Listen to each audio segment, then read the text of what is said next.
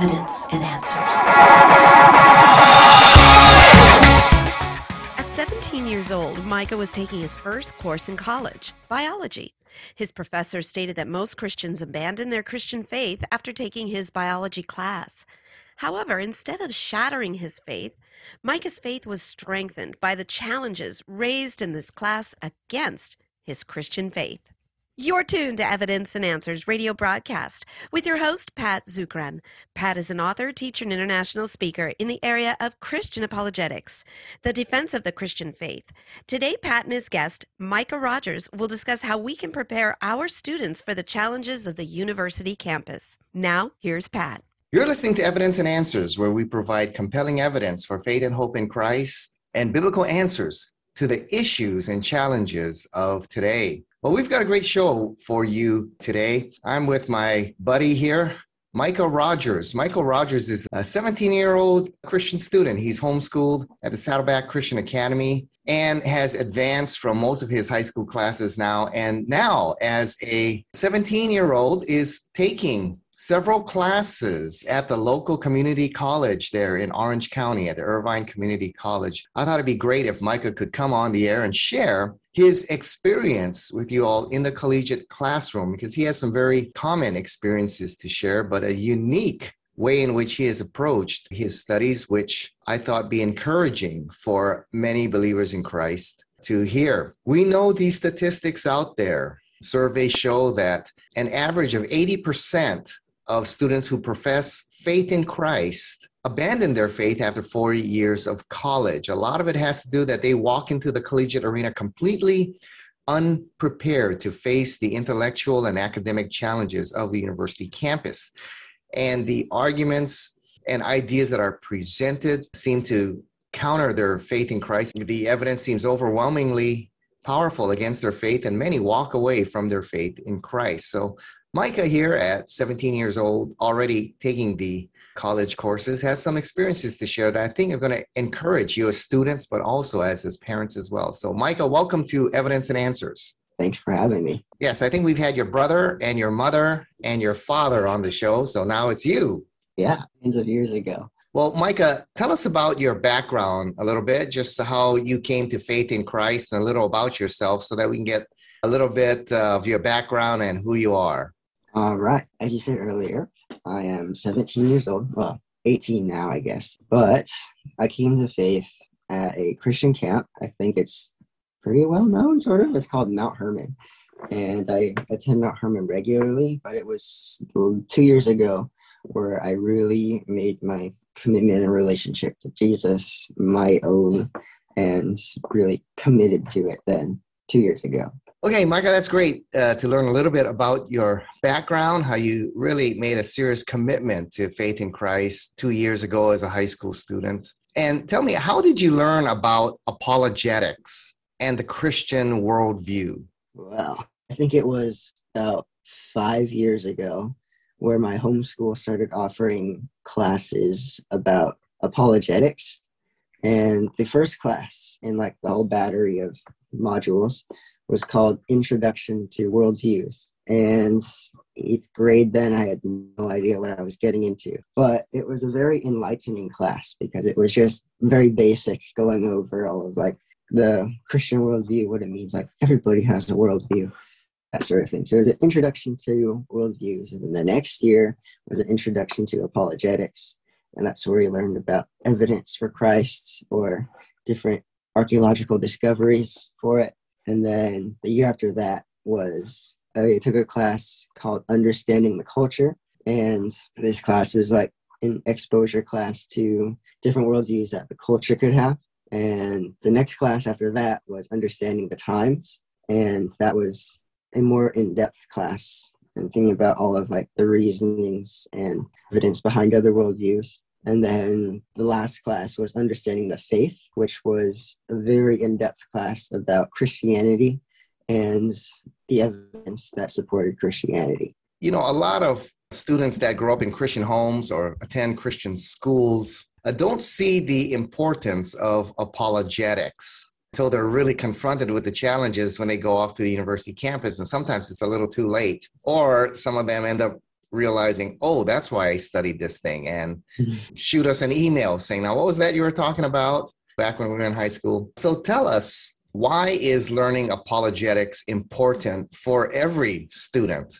I'll give you two answers. The first one is one way that you could like demonstrate its importance, like when you're learning about it, is in my apologetics class, we actually had a outreach assignment where we were required to go talk to someone or call somebody up that we knew who was like had questions about Christianity and try to answer them based off the information that we had from the class. The second one, why is it important to learn apologetics? I think James talked about always being ready to have an answer or being able to defend your faith in some way or form. I hope not physically, but it helps to know what your faith is and why your faith is that way in order to defend attacks against it. Yeah, that's great. That's 1 Peter 3:15, a verse that is Yes. key verse for those of us in the arena of apologetics. But yes, the Bible commands it, and our faith is constantly challenged, and its credibility is often attacked, as you mentioned. And often, if we're going to engage a post-Christian culture now, it is often not enough just to present the gospel. You're going to have to present some compelling reasons why people should take your faith seriously. So that's great, Micah. Now, you recently took a biology class at the college that you're attending. Tell us a little bit about the class. What was the worldview and the philosophy that was being presented? All right. So there were two biology classes, both taught by the same professor. And the first semester was a lecture class, and the second one was a lab class.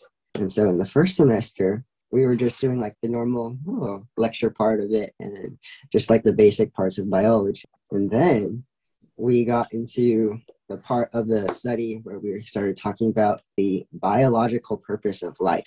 And right when my professor started that lecture, he didn't know anything about me, but he said, now I know some of my students have certain beliefs that they hold to, and I'm not trying to persuade you or anything, but I'm just trying to teach you for an educational experience about what I believe. And then he just started off like that and then went off about evolution, or like, I guess, generic evolution. And then he talked about the biological purpose of life, which is to pass on your genes to the next generation. And so when he told me that, I said, that seems like a sad purpose of life. Like, that's it. And then anyways, he said, this is my professor's words. He said, before you are able to debate with someone, talk with someone, have a constructive conversation with someone, you both have to understand what each other are talking about. And so after some small conversation with my professor, I came to the conclusion that he told me that he is a very strict evolutionary biologist. And he is like, that's what his PhD is from. And that's what he is and what he studies and what he, I guess, believes in to be true for him. Yeah. And what were some of the challenges you saw right off the bat from what he was presenting that presented some challenges to your faith in Christ? So there were some things that were foreseeable and some things that I've never heard of before. And the things that I'd never heard of before, I was like, this is pretty fascinating. And I could tell why it's wrong.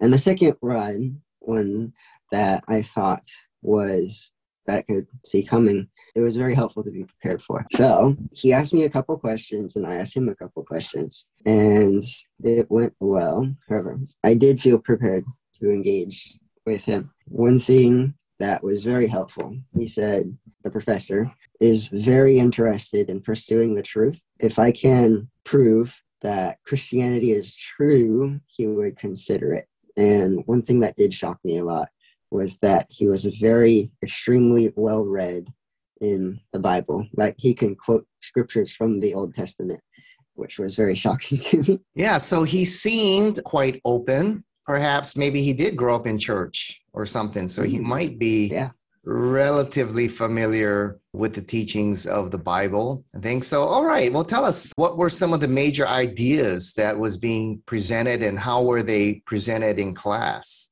Yeah, so like I said earlier, he said you just have to learn about these things, not believe in them. And so one of the things, like I said earlier, was the biological purpose of life. That was one idea presented. Another one was like fitness, or another one was macrobiology or macroevolution and microevolution. And those were, I guess, very easy to learn about because we were like in my apologetics classes, we talked about them earlier. And the funny interesting experience that my professor had us do was just write a small paper about our opinion on evolution and see where his class was in terms of what they believed or not. And in my paper, I tried to say how wrong evolution was as much as possible, but I don't think it was the right move.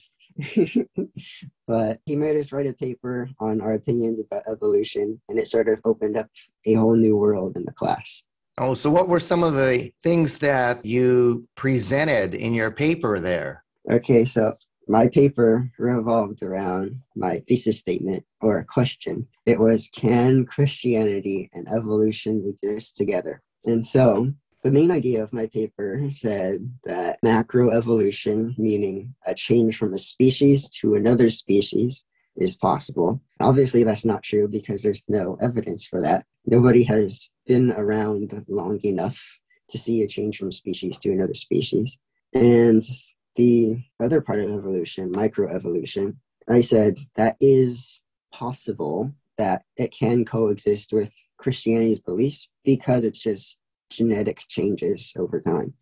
For example, mutations. And so in my paper, I said, I think it's possible for microevolution and Christianity to exist. However, evolution in whole is not good enough to be a worldview because it can't answer all of the big boy questions. Yes, for those of you who are listening who may be wondering about those terms, microevolution refers to changes within a species. You know, different types of dogs is an example of microevolution. Different types of birds is a type of microevolution. Macroevolution that Micah mentioned is adding new body parts and organs to make what we call macroevolutionary changes, changes above the species level to produce another type of species. Okay, so that's macroevolution. And we all agree, as Micah said, that microevolution occurs, change within species. What Darwin's theory has to prove is that through the natural process of natural selection and genetic modification or mutations, you can produce macroevolutionary change. You can go from one species producing new body parts and organs and body designs to creating a different type of species, which the fossil record and scientific experiments have shown the evidence is not there as what Micah is saying. So Micah, you pointed out micro and macro evolution, that we agree on microevolution, but macro lacks the evidence. And for those of you listening to Evidence and Answers, you want more on this, listen to my interviews with Dr. Jonathan Wells and Fazali Rana and myself on Darwin's theory. Okay. All right, Micah, what else did you present in your paper there? That was pretty much, but like I said earlier, it opened up a whole new world with my interaction with my professor. Because after I wrote that paper, each week he would ask me to stay after class to have a discussion with me. And I think it was a very productive time. Yeah, he seems like a pretty open guy. And I like those kinds of professors, where we may disagree, but we can have great discussions. The openly hostile ones are kind of difficult to deal with, but the ones like what you're discussing, who seem kind of open and willing to discuss things, I kind of enjoy those professors. So tell us about your interaction with your professor there over the ideas and the kind of interaction that you had. All right. So number one, what is he like? Well, he's sort of your opposite of a jolly good fellow. He is your typical science man, and science is his life. And if you say something's wrong about it, he will be very defensive about it. And he likes to speak very slow and methodically, not fast and attackively. And so talking with him was certainly, I think, for me, very hard because I think I like to talk fast, but he would always talk super slow and be very thought out about it. And so my interaction with him happened weekly, And actually, we met twice a week, so it happened twice a week.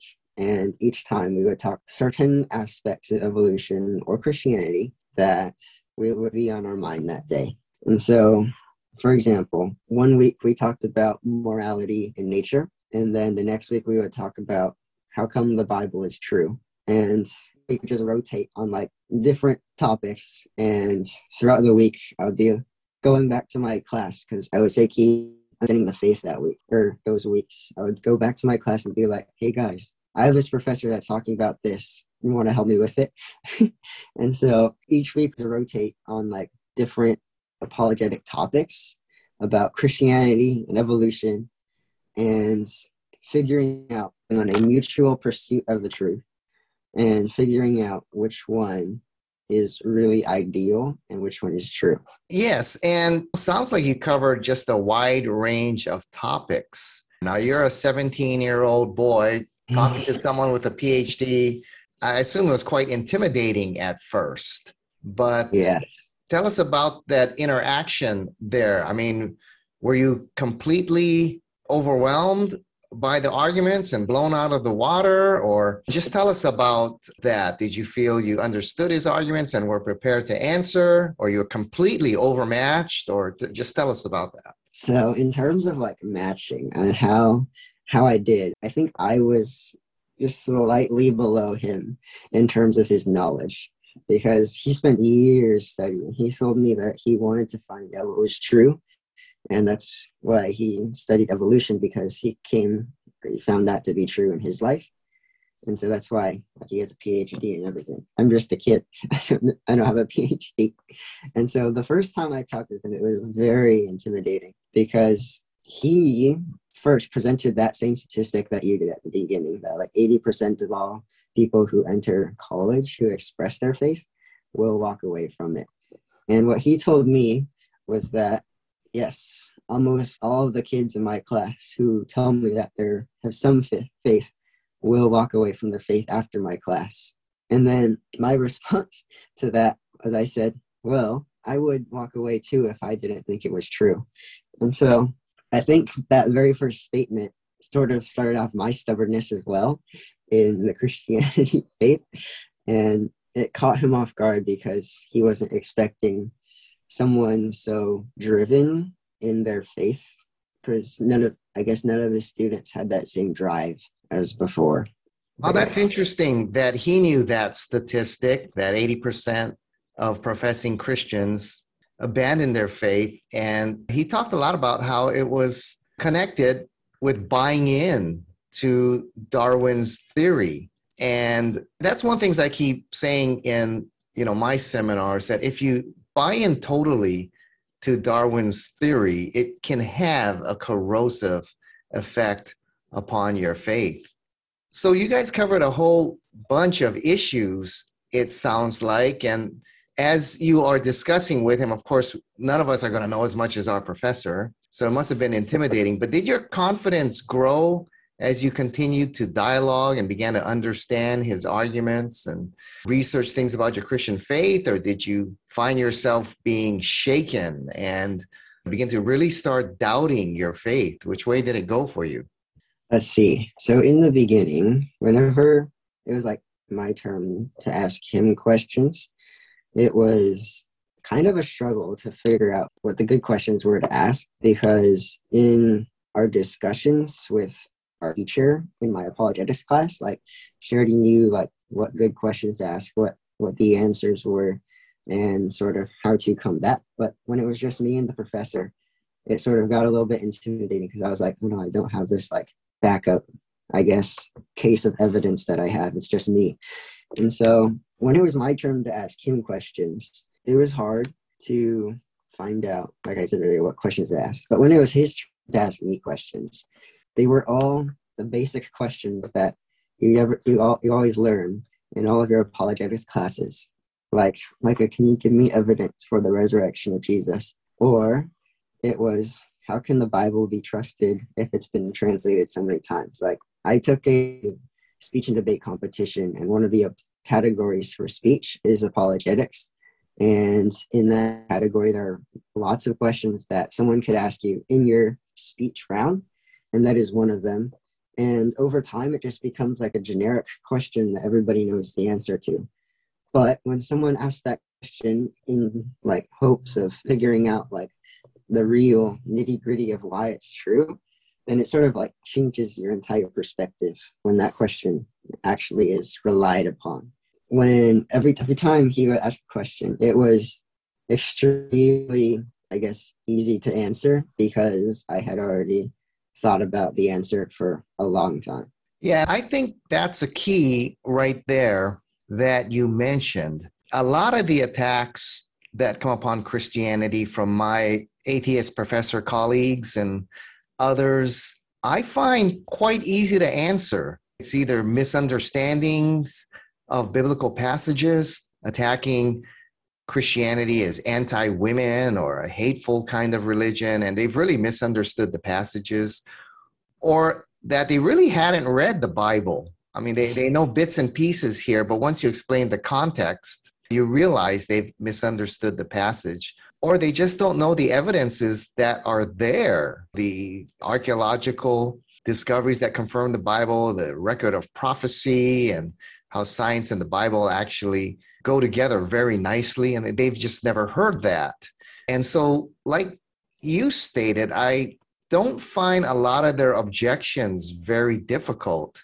And that's been my experience, and it seems like that was your experience as well. If you've got a basic understanding of apologetics and the Christian worldview, you're well equipped to take on almost any challenge that would come from almost anybody there on the university campus, including those well-scholared and studied professors. I think one of the biggest day where we had the biggest discussion was when we discussed, I guess, the apologetics words for it would be the problem of evil. And that one is, you have to be careful about that question, because oftentimes it's not fueled by a sort of debate point, but rather a why has this happened to me sort of question. And that day was, you have to be super careful about that, because there's lots of emotion that drives that question. Yeah, so tell us a little bit about how that discussion went on God and the problem of evil, because that tends to be the biggest or most popular argument atheists present against Christianity. Almost all of atheists that I've had a discussion with, I would say 99% bring up that problem, God and the problem of evil. And that's their main argument against Christianity. So tell us a little bit of how that discussion went. Yeah, so one helpful tip that I learned from this apologetics conference I went to was you always ask the question, why that question, whenever someone asks any question to you. And so you always say, why that question? Because oftentimes there's lots of emotion that is held behind that question. And so one example is this apologist went to like this hair salon, and he had just finished all of his like finals for his apologetics classes, and he was like ready to take any question that anybody gave to him. And so his hair salon person was like, oh, I have a question for you. And then it was like, why is there evil and suffering in this world? And this apologist just finishing finals was like, oh my gosh, I'm so ready for this question. And so he gave like the whole battery. Boom, C.S. Lewis says you can't know evil without good, and because there's good, there has to be a God. And so I guess after he like went on and on about that, after his haircut, he looked like behind him and his person was crying. And he was like, why are you crying? And she said, I didn't ask that question to know why. I asked that question to know, like, because my grandpa just died. And so oftentimes it's more an emotional question than a logical one. And so I had to be very wary of that when we first started talking about it. So back in the room with my professor, he asked me that question, and the very first thing I said was, why that question? And he says, well, I think it's a very big question in the world of apologetics, and it's what has puzzled me for a long time. We've run out of time. Thank you for joining us here on Evidence and Answers radio broadcast. We hope you enjoyed today's show. You'll find we have a wide variety of different topics that will make for an incredible conference series. So if you would like Pat to speak at your church, your Bible study, or even schedule an apologetics conference at your church or location, Give him a call in Hawaii. That number is 483-0586. Or you may contact him through the Evidence and Answers website. That's evidenceandanswers.org. Be sure to use our search engine for available resources, everything from atheism to Zen Buddhism, including articles and additional audio for you to listen to or download. Be sure to share our website with those around you. To keep quality broadcasts like Pat's on the air, we rely on generous support from you, our listeners.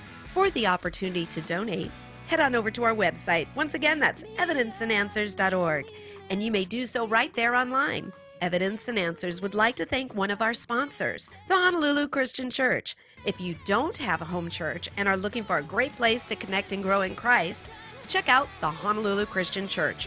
For service times, log on at honoluluchristian.org. Join us again next time on the air or online as we provide compelling reasons for faith in Christ.